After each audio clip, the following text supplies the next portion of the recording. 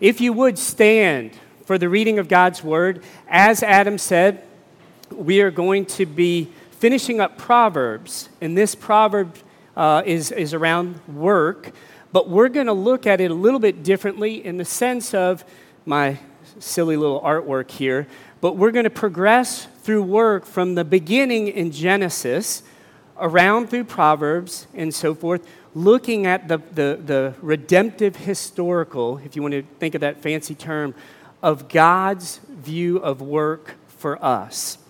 So here now in Genesis 2, God's plan for perfect work. The Lord God took the man and put him in the Garden of Eden to work it and keep it. Then there was God's punishment for poor work. Genesis 3, cursed is the ground because of you. In pain you shall eat of it all the days of your life. Thorns and thistles it shall bring forth for you. And in the Proverbs, God's practical tips for productive work. Go to the ant, O sluggard. Consider her ways and be wise. Without having any chief, officer, or ruler, she prepares her bread in summer and gathers her food in harvest. How long will you lie there, O sluggard? When will you arise from your sleep? A little slumber, a little folding of the hands to rest, and poverty will come upon you like a robber, and want like an armed man. Proverbs 25, the desire of the sluggard kills him, for his hands refuse to labor. All day long he craves and craves, but the righteous gives and does not hold back. And then we move with the coming of Christ to God's provision for purposeful work from 1 Corinthians.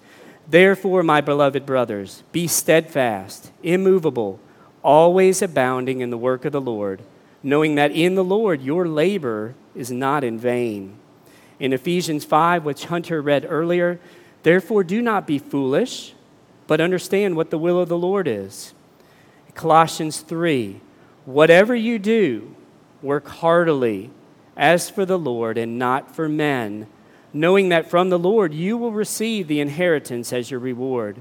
You are serving the Lord Christ. And finally, we'll arrive at Revelation, where we have a perfect picture from Genesis to Revelation, where so much of what was presented in Genesis is then completed in Revelation. We will close with that. You may be seated. Would you pray with me? You have shown us, O man, what is good and what the Lord requires of you, but to do justly, love mercy, and walk humbly with our God. We humbly ask that you give us a glorious picture, inspire us towards good works that honor you and bless others. Would you do that, Lord Jesus? In your name we pray. Amen. Storylines, plots, themes matter as far as how we take things in, how we receive them, how we process and live by them. Simple example, if you look at this slide, the title of the piece is called The Murder at Mapplethorpe. And as you read this, think about who is the woman who's walking away based on that title. The clock on the mantelpiece said 10:30, but someone had suggested recently that the clock was wrong. As the figure of the dead woman lay on the bed in the front room, a no less silent figure glided rapidly from the house. The only sounds to be heard were the ticking of that clock and the loud wailing of an infant. So as you read that with that title, Murder at Mapplethorpe, you think, okay, the dead woman has been killed by this murder, and that person who is leaving is the murderer. But if instead the storyline theme title is the personal history of David Mapplethorpe, same story, but then with that title you realize, wait, maybe David Mapplethorpe is the infant, the woman who has died is his mother giving birth, dies in childbirth, and the woman leaving maybe is the midwife who has been there to help. So the storyline, the picture, how you process that, how you receive it, depends or it makes a big difference. So what is your storyline for work? In other words, why do you do the work? It could be your profession, your vocation, or it could be any work, really. Why do you do the work that you do? Fill in the blank for that. Why do you do it? It could be that you say it's a means to an end. And Proverbs make clear the benefit of making money in order to provide to buy things. That's biblical in a sense. Or as a youth, you might say, well, it's something my parents make me do when I could be playing video games. Yes, Proverbs teach it's a tool to teach responsibility and not entitlement. You can go for that. Or you could say it's a necessary evil. I do the work that I do just because it's a necessary evil. Well, Genesis does give that little bit of a picture that work is cursed in a sense. Your answer to that question likely depends on your profession, how your boss has been, how you were raised.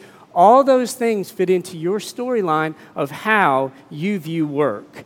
And so in this sermon, we're going to speak about work somewhat to your vocation or your job, but really more broadly to all types of work. And the big idea, you'll see this in your handout, if you want to follow along in the bulletin with the outline there. The big idea is this: because of my identity in Christ, you are equipped to perform productive work unto the Lord for the sake of others. So I work for the Lord. It should bless and benefit others. And people can't make sense of much of anything without a coherent study line. It's been said people can live for 40 days or more even, sometimes without food, but not a day if there's no hope, if there's no purpose. And God desires to give us hope, purpose around the work that we do. God's plan for perfect work in Genesis 2. God's intention for us from the beginning was to work and to rule over his creation. Work is and was good. God created man to work in the garden. He didn't give him the work to do because God was lazy and couldn't do it himself or to punish him. It was good. All that God made was good. Work was good. They were to care for everything in the garden, name the animals, build stuff, make bridges, zip lines, instruments, whatever they did, it went well. If they planted something, it grew perfectly. If they built something, it was perfectly square. If Eve was playing music and singing, she never missed a note. It was all good. Work was fun, fulfilling, and fruitful.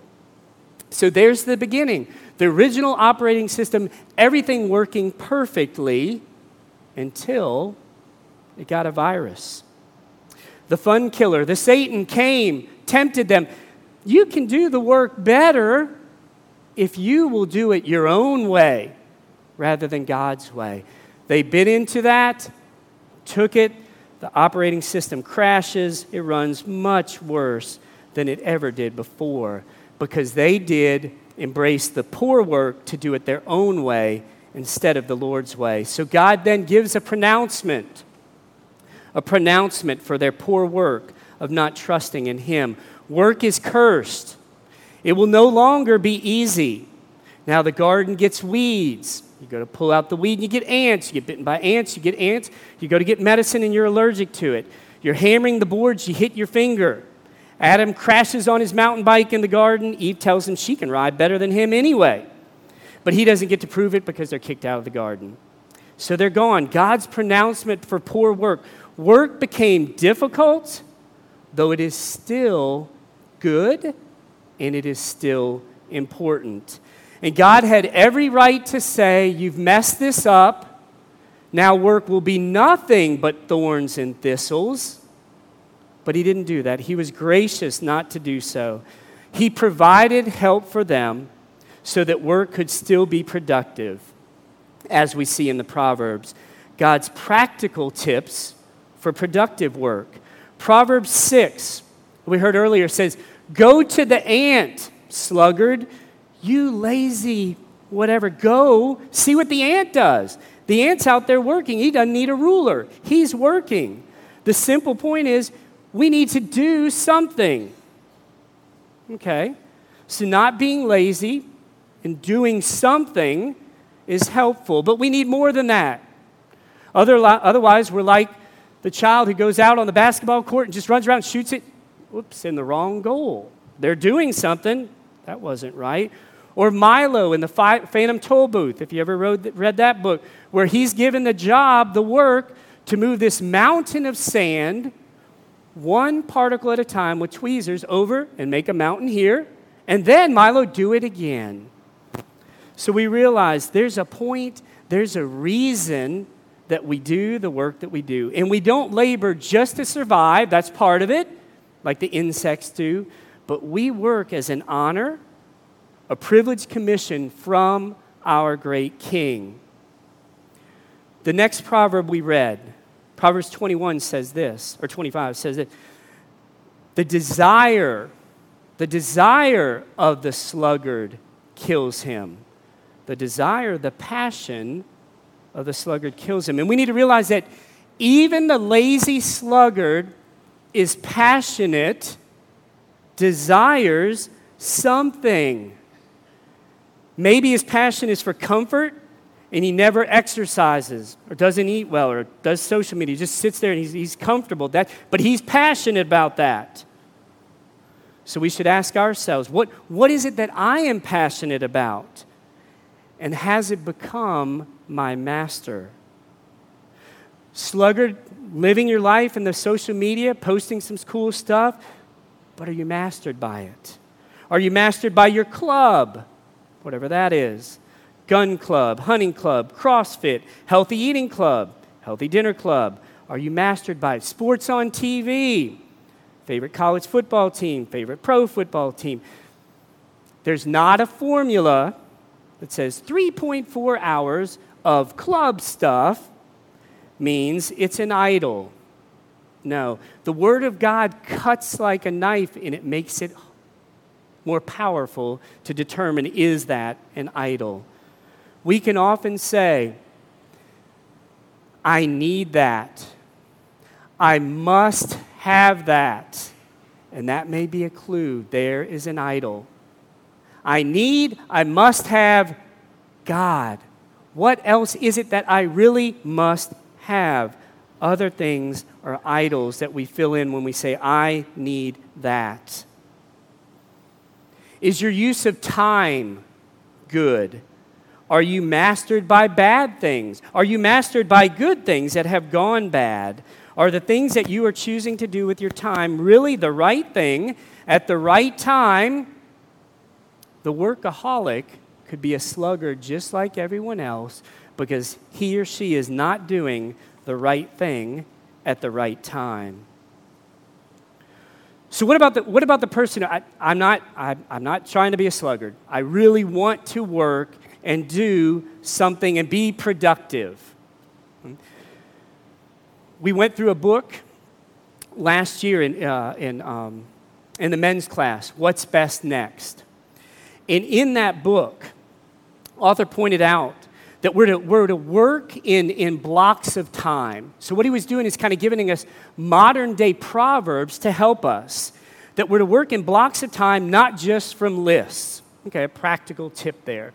So wives, I'm sorry if I just shot down your honey-do list. Men, still do those when your wife gives them to, but do them in blocks of time, okay? So what he's saying there is studies show that we're most productive when we have a routine, a block of time where you're doing things. Just like in creation, God had a rhythm, 6 days on, 1 day off. Okay, there are rhythms. And so hence, maybe for the athlete, it's this best time. You have the most energy. Work on your basketball drills then. The engineer, from 9 to 11 in the morning, I'm freshest. I'll do my research then. Or the student, do your calculus at this time where you're most productive. Within those blocks of time, he said, do the big rocks first. Do the big rocks first. Not just work to work. You're after an outcome. Otherwise, we're like Winnie the Pooh, walking around in a circle, looking for the heffalump, and then, whoa, I've been here before. I'm just doing the same thing over and over again. We are to work for outcomes. We're to work for outcomes. He also points out that we should beware of multitasking.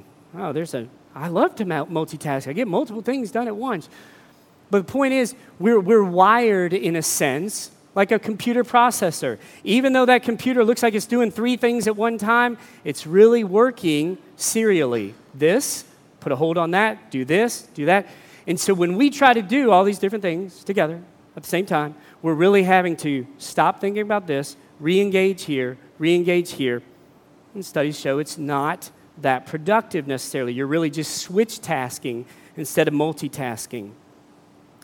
We're to be efficient, not just effective, to do what really, really matters.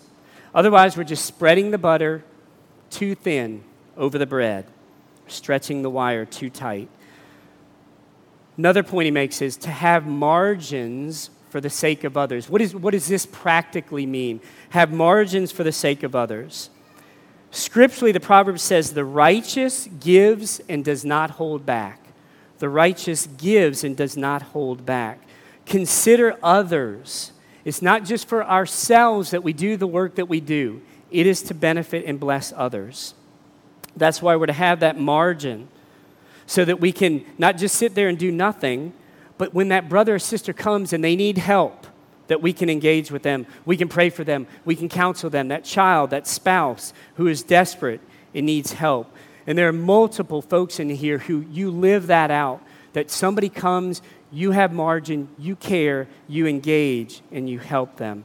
The righteous gives and does not hold back. And with that thought of work being for others, Tim Keller offers this definition of work: rearranging the raw materials of a particular domain to draw out its potential for the flourishing of everyone. That work is supposed to help others. Our work is not just for ourselves, it is for others. So the Proverbs around work are about practical wisdom, give us great tips to help for work, and they're truths that will help, in a sense, in a box. Okay? If all other things being equal, they are very helpful, and they help us to live by them and be productive in work. Now, how did that last few minutes help make you feel? You know, hopefully 1 or 2 of those, there's a little tip in there. Maybe you keep it in your pocket, backpack. I'll do that. I'll tweak my work a little bit to be more productive that way. But hopefully also you're thinking, that sounds like a time management class. Daryl, this is church. This is a sermon. Aren't you supposed to tell me something about Jesus? You're right. You're right. And that's so much of what the Proverbs do. They are biblical and true and good, but they leave us longing, clinging for something a bit more, pointing us to work in and of itself. Even if it's for others, isn't there something more? And that's what Christ did, even with work, that he has redeemed it. And that's what 1 Corinthians gives us, where Christ has given us a provision for purposeful work, that we can overcome difficulty, find satisfaction in work because of Christ's redemptive work. 1 Corinthians 15 says this: "Therefore, my beloved brothers, be steadfast, immovable, always abounding in the work of the Lord, knowing that in the Lord your labor is not in vain." Okay, so maybe the question then becomes, we've got to talk about Jesus. WWJD, what would Jesus do for work? And then often as Reformed folks will say, well, it's not about what Jesus would do, it's about what he's done. He is completed and I rest in that. Okay, there's some goodness in there, but he also says, when I go to the Father, greater works will you do. So there is some work for us to do that matters. So the question might be, WWJWMTD, what would Jesus want me to do? Okay, so we'll dig in. That'll be our new little acronym here. Wayne Grudem, a scholar, says this: productivity starts with prayer and Bible study. That's pretty simple. I got that back when I became a Christian, and I had great devotionals. That was all good. But now I'm in the real world. I'm meeting with these people in this job, and I'm busy. This is the real world. The devil loves to hear that, where we don't tie in God and His Word into our work. And Grudem say, that's the way I'm most productive, is to bring the Lord into it. I can't tell you how many times personally I've seen that, where maybe I do my devotional in the morning and then I'm going off to work and I'm in my day job and I'm meeting with a customer. Oh, wait, maybe I should pray about this for Lord's help to help me with this customer. And the Lord shows up and helps me in that. Oh, we're supposed to tie our day-to-day job with the Bible and prayer? Yes. Otherwise, if it's work that we're doing that we can't engage the Lord in Him to bless it, it's just hay and straw, the Bible says. It doesn't really matter anyway. Another thing to consider with that is, what's the will of God in my work? So this could be my vocation. What job should I choose? What should I major in going to college as a young student? Somebody considering a job change. Is this job good? Or just your day-to-day work around the house. Work broadly. What's the will of God for that? R.C. Sproul, in his book on the will of God, points out that as far as pastoral counseling, the primary type of pastoral counseling that gets done is around marriage. You would expect that. But then the second most common is around vocational work counseling. And one of the points is simply this: what are you passionate about? What are you most gifted? Where do you have talents that God has given you to do work? In the early church, go back into the hundreds AD, there was something that crept in called Manichaeism. And it tied into self-denial. You know, as a Christian, we're to deny ourselves. Yes, amen. But what they did was they said, okay, with your work, there's supposed to be the self-denial so that you're supposed to hate your work. And that's the only way that it can be good, is if you hate it.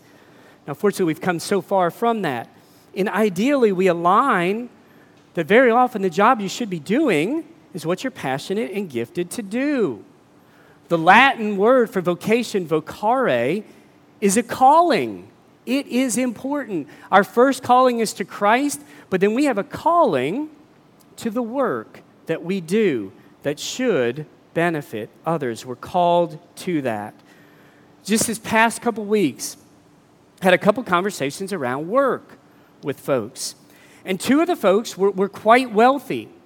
And what they were desiring to do with their wealth was things like invest in orphanages, build up orphanages. The other one around prison ministry. So they were desiring to take the wealth that they had and to invest in those for very, very good reasons. And they weren't pastors or missionaries or full-time Christian workers, but they were doing great works. And you say, well, I don't have a whole lot of money, and I don't really want to be a pastor or a missionary. And sometimes I wonder if that means, am I even a Christian because I don't want to be a pastor? Yes. Dorothy Sayers says this, as far as just general work, the church's approach often to an intelligent carpenter is usually confined to exhorting him not to be drunk and disorderly in his leisure hours and to come to church on Sundays.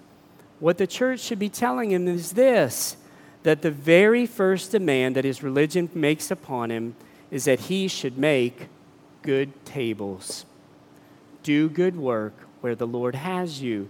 You're a mother caring for young persons' souls. You can teach and bless them. Give me something more important than that, young mother. A salesman for Christ who's not just concerned about a quota, but selling honestly. A doctor for Christ who's able to care someone's ailing body and give them good health. A trustworthy mechanic for Christ who fixes the vehicle and doesn't overcharge. An admin who keeps the company running smoothly so folks get where they need to be. all of those fit and bless and are so important and cogs in the wheel. If we didn't have one of those, look at what would fall apart for that organization. The tremendous impact that you can have for the gospel even when you're not a full-time Christian worker. And maybe, depending on what you do, maybe even more. Jesus said again, look at these greater works that you'll do. And most of the time, we're thinking of equipping people within the church. We'll plug you in this ministry and that is absolutely important. We want to do that. We want you plugged in here, being a part of this body. Redeemer does great things for the Lord, but we are also sending you out. You are to be, I am to be, we are to be salt and light, doing excellent work in the community. And that reflects on the Lord. We are to be outward focused in that way. So you can do good work. You can be in God's will and not be a full-time Christian worker. Speaking of God's will, David, a shepherd, was in God's will. Paul, a tent maker, was in God's will. Adam and Eve, when they were gardening before the fall, they were in God's will. Was Jesus in God's will for 30 years when he was a carpenter? I would think so. So we are called to seek God's will as we work. So it applies to choosing a vocation. It applies to whether you go play dolls with your daughter or work on a presentation that's due tomorrow. They're both important. We have to wrestle with God's will, the right time, right? What do I do?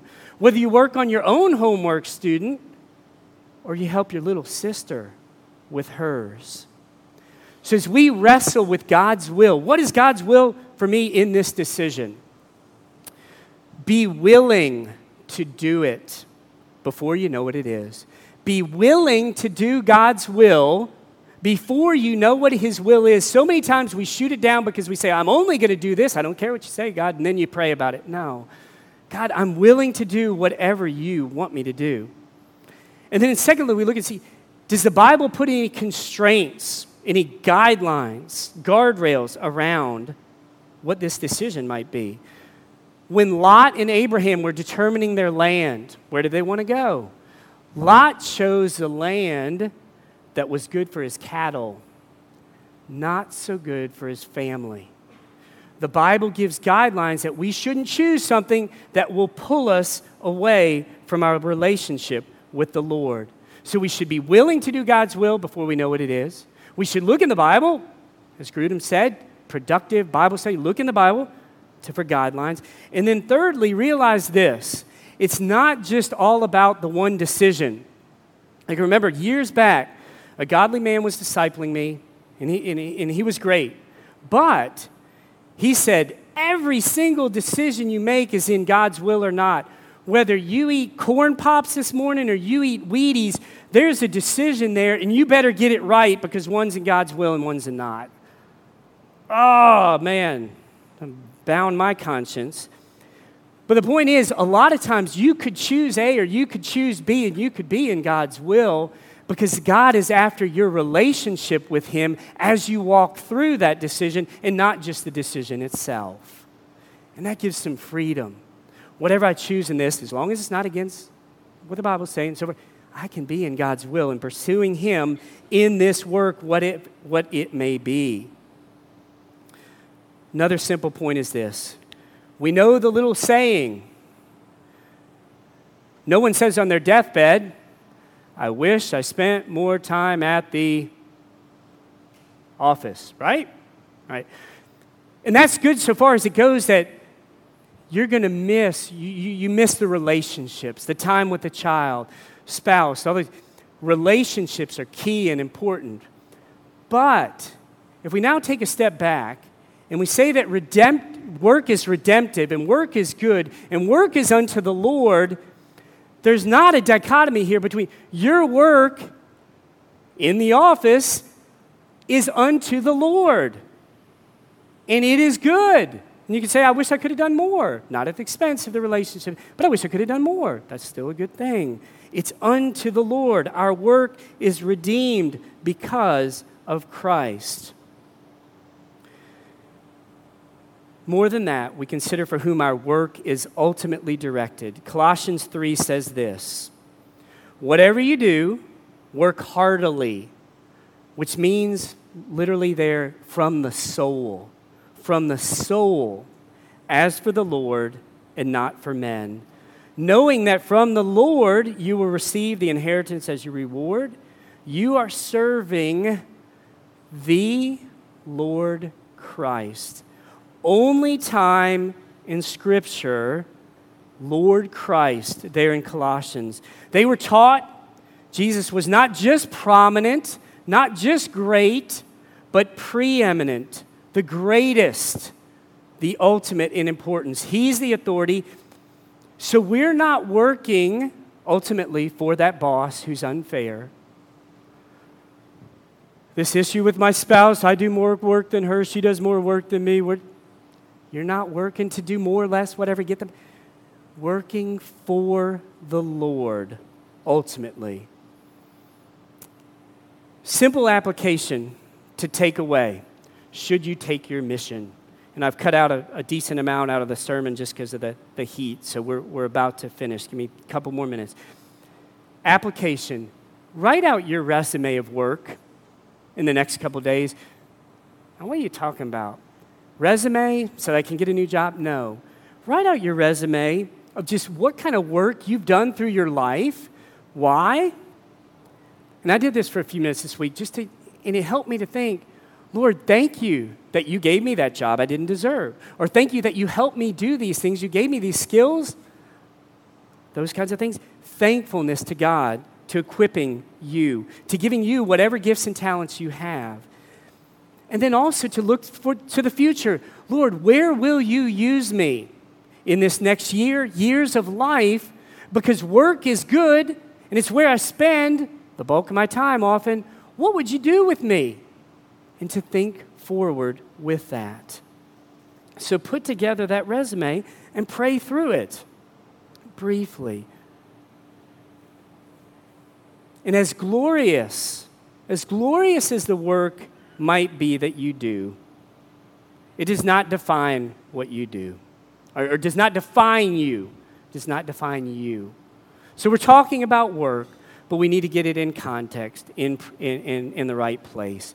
Your work does not define you. You're not a human doing, you're a human being. And the devil will seek to make us find our identity in work. To find our identity, I am this, and it's going well, I'm doing well. It's going poorly, I'm a failure. The devil will love to take you there. Or if it's not going well, to quit. The devil will say, just quit. You're doing it for yourself, it's not going well, quit. Or to do it poorly. And we are called to work for the Lord Christ. That is what Jesus himself calls us to do, to work for him. So think about it this way. Think of a mirror. Okay, a mirror, and humorous point on mirrors. I should use a mirror more often. There's so many times I come home and Donna will say, you didn't just go, teach this work there. Your collar's like this. Your pants are tucked in your sock or whatever. It's like, I needed a mirror. I was like, well, I'm being humble. I don't look in the mirror. No, I was being sloppy. So mirrors are good. But mirrors not for work in the sense of finding our identity in our work. Our work is not a mirror that shows who we are. Think of the work more as a window where we are looking through it and we are seeing, God, here's where you're working. Here's where you're advancing the kingdom. And here's where I can step in and use the little, the great, the whatever, to come alongside and honor the Lord Christ. Let us pray. Our Father, our God, Lord Christ, you rule over everything.